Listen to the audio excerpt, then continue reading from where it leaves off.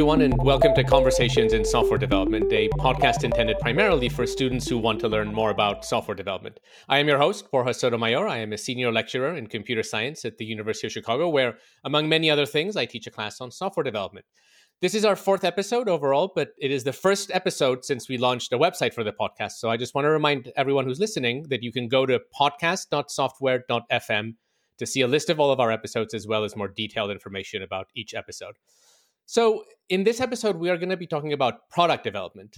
More often than not, software development projects are actually product development projects. The goal is to develop a product, and that product is going to have users with specific needs. But developing a product involves a lot more than just writing software. It does involve software developers, but it also involves working with a variety of other people in different roles, including designers, product managers, project managers, marketing and sales teams, and many others. In other words, it involves a product development team. To help us explore this topic, I'm joined today by Jenny Farver, a Chicago-based technology leader with many years of experience in product development. Jenny, thank you so much for joining us today. Thanks, Maura. So before we get started, could you tell us a little bit about yourself? Yeah, sure. I'm actually in between my full-time jobs right now. That's allowing me to spend a little bit more time on my hobbies, and I'm also spending some more time advising a few companies here in Chicago that I'm interested in. I guess at this point in my career, most of my work is about running technology businesses, including managing teams. For me, that shift from writing code happened when I was at a startup that I joined called Civis Analytics. That was actually my first job after having taken a few years off to spend time with my kids. And there at Civis, we were growing quickly, and so I got promoted quickly, and there I was. And I was there for a few years, and in the last 2 years, I guess, that I was there, I was managing product development teams, including engineers, but also designers and product managers. And since then, I've been at a few other technology startups here in Chicago. Mm-hmm. So let's maybe start with the basics. I said earlier that more often than not, when we say software development, we actually mean product development. But where do you draw that line? When does software development become product development? I think it often is, because usually in software projects, you have users and you care about your users and you care about their usage. And so even if you're working on a software project that is going to be used internally inside of the company that you work at, or even if you're working on a software project where the person using your software is just another engineer, maybe you're working on an API and that API is going to be consumed by other software engineers. If you care about that user and you care about how successful they are at using the thing you built, then you're probably going to want to approach it as product development. So in fact, it's kind of hard for me to come up with examples of software projects that don't have those attributes. I perhaps could come up with some. And of course, on internal projects, there's some concerns that go away. You might not have to figure out how somebody is going to pay for your software.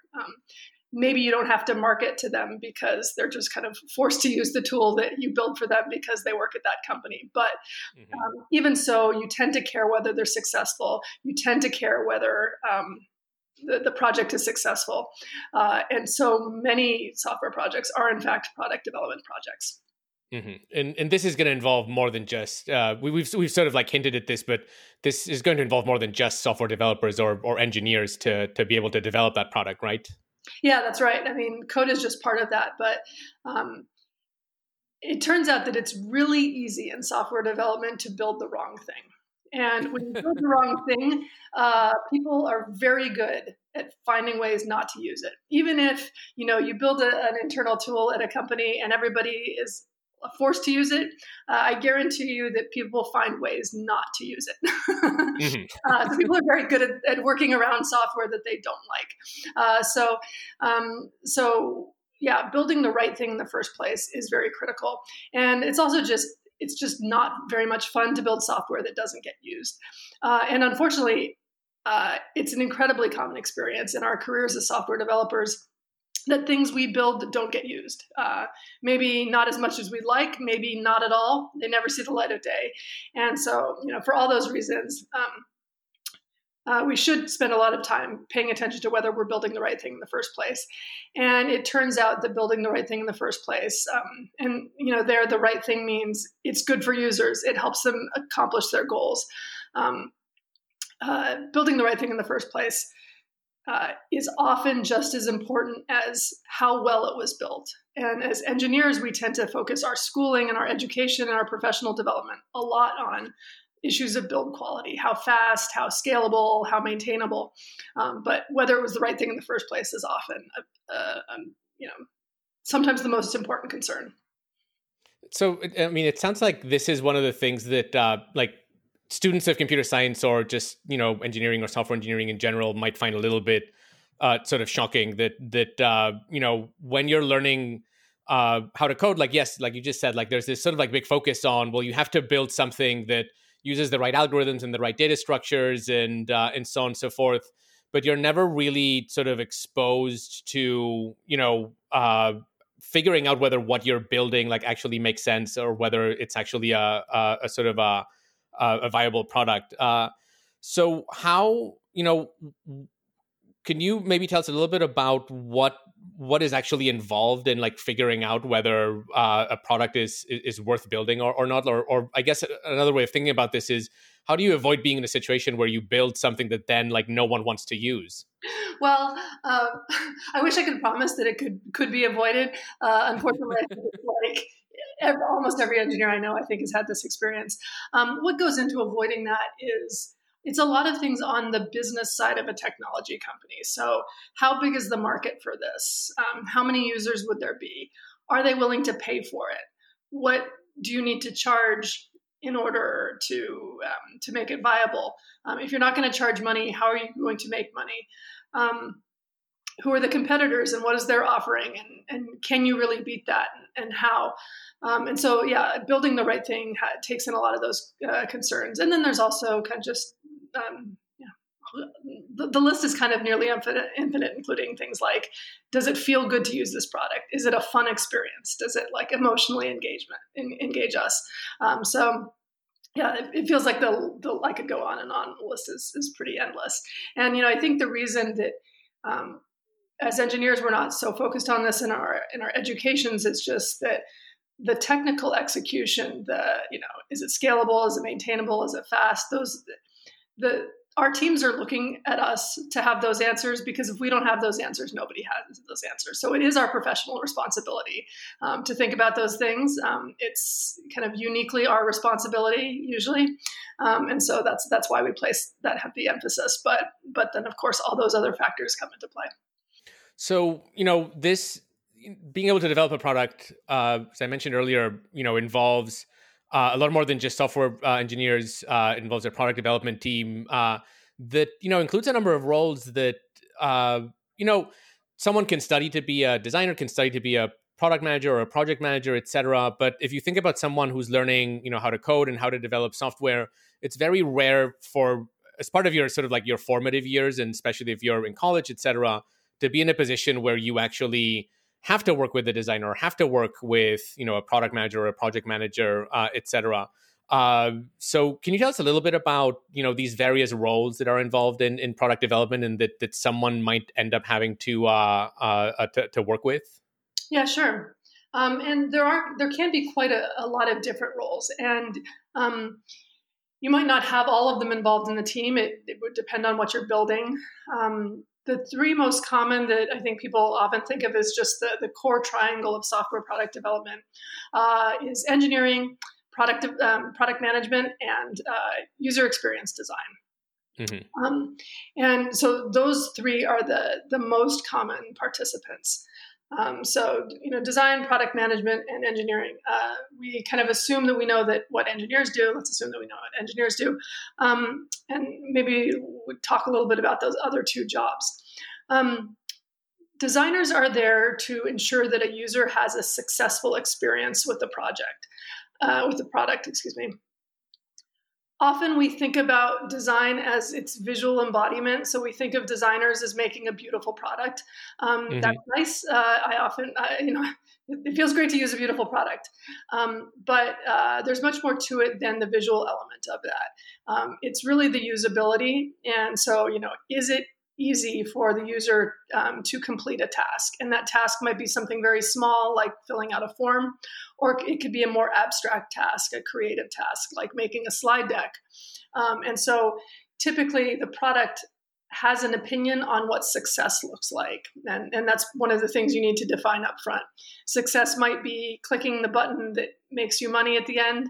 Success might be that you spend more time in this product and somehow the organization makes more money or is somehow more satisfied by having spent more time. So, you need to kind of define what success looks like. And then designers help take apart what are all the things that make that success difficult, and how can I smooth all those barriers to ensure success? And so that you need an understanding of what success looks like. You need an understanding of what makes that difficult.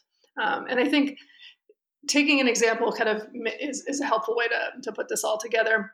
In lots of kinds of software, we have the what's essentially the blank page problem. So imagine yourself about to go do an assignment, like a homework assignment or something that is difficult. And the first thing you do when you open your piece of software is you're looking at a blank page. And that might be a Google Doc blank page or a blank spreadsheet.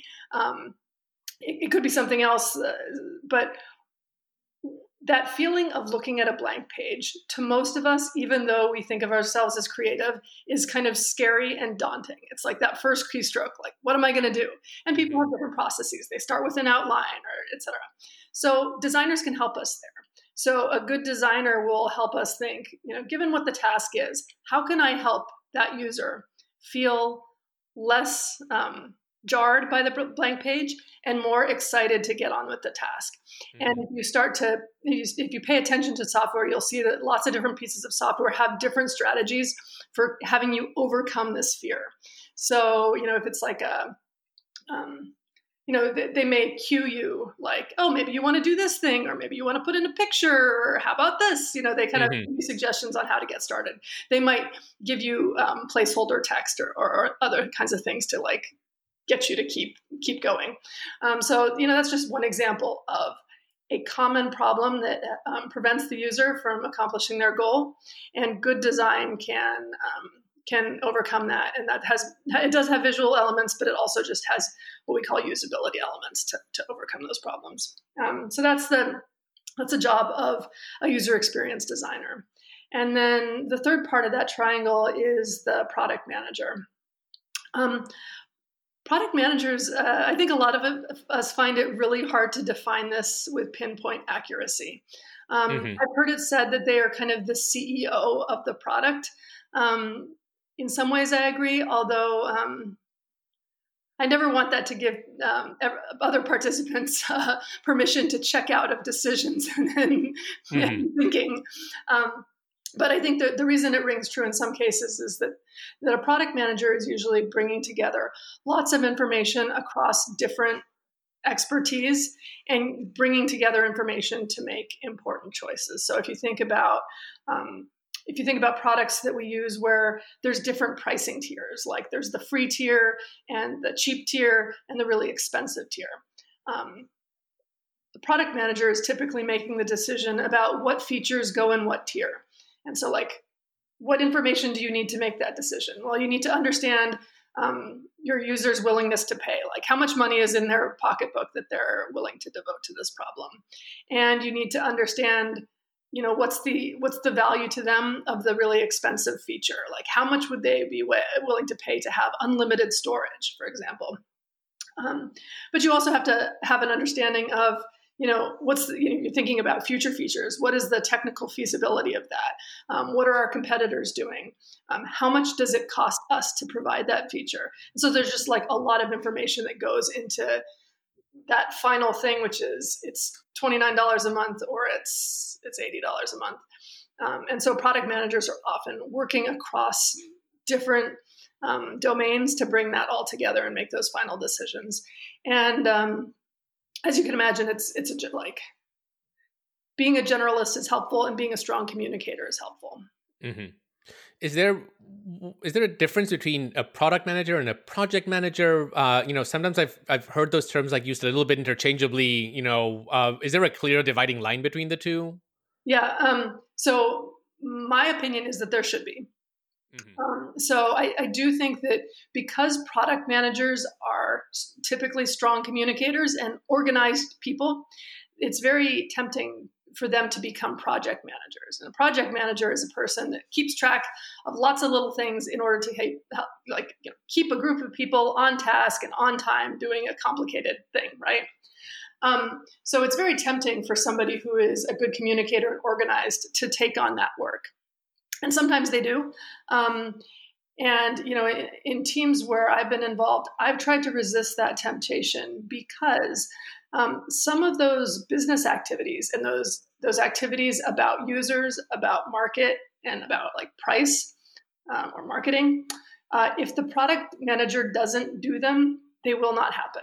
And so I tend to think that every time a product manager does a project management task, I move the card across the Jira board, or I, ask somebody, some little status report question. It's taking time away from those questions about users and money and usage and market and all those business questions. And so, what is the real cost of doing that? And is there a better way to manage to do the status report stuff, to do the project management stuff? So that's my bias. I think they should be different. Or I don't think the job of a product manager should be project management. And that's my reason why. Mm-hmm. Okay, so in previous episodes of this podcast, we've explored how software development is a team sport, but we've looked at this mostly from the perspective of of software developers collaborating with other software developers, and clearly product management is also a team sport. But as we've sort of already mentioned a couple of times already, it's not the kind of collaboration that you're easily exposed to as a student, in which you might not even get exposure to in an internship where you may be solely focused on software development. Do you think there's anything different between collaborating with other software developers versus the kind of collaboration you experience as part of a product development team with, the product management, the engineering, the design, et cetera? Maybe there is, and some like little nuts and bolts things about, how Chatter and GitHub or something. But I think the best starting point is that collaborating with non-engineers on your team, non-developers on the team, isn't different. And that's kind of the point. I think early career engineers, having not been exposed to some of these other roles, the most common mistake is that they think it's all about engineers. They think that software companies are all about engineers. They might think that they're the smartest people on the team. And so that's actually the biggest mistake to avoid. So if instead you understand a little bit about what the different roles are and why they're so important and how much expertise goes into those roles, then it's easier to just start saying, okay, well, if I understand that, I am not God's gift to software development, I am not the only person on the team, I'm not the smartest person on this team, well, then what do you do? Then with that kind of humility, then you're in a good position to start saying like, okay, what do I do now? And, the answer is essentially to draw the best out of all the people around you, to like satisfy your own curiosity about what they know that you don't know. And, so somebody with that mindset is likely to just, they're likely to ask questions, to learn about what they don't know. And when you do that, you tend to find yourself in these like really exciting rabbit holes of all the things that go into software development. Mm-hmm. So it sounds like one takeaway, here is that, if you're someone who is interested in pursuing a career in software development, that it's not just going to be, you working with software developers all the time, and that software developers are not the sort of center of the universe, which I think some students might find surprising. But also that having the ability to work with all of these other people in these other roles can be a very sort of fulfilling experience. Absolutely. I mean, like, I think the danger is that when you start to see the things that go into a successful software product, it's easier to go down these rabbit holes and be like, wow, like, look at all these interviews we've done with users, and I can just like read the transcripts of these interviews. Or like, I didn't know that designers have like a go-to way of solving this problem. Or you might realize that the product manager actually has a number. Like if somebody signs up for our product today, that product manager knows that on average, that person will use our product for 7 months or 15 months.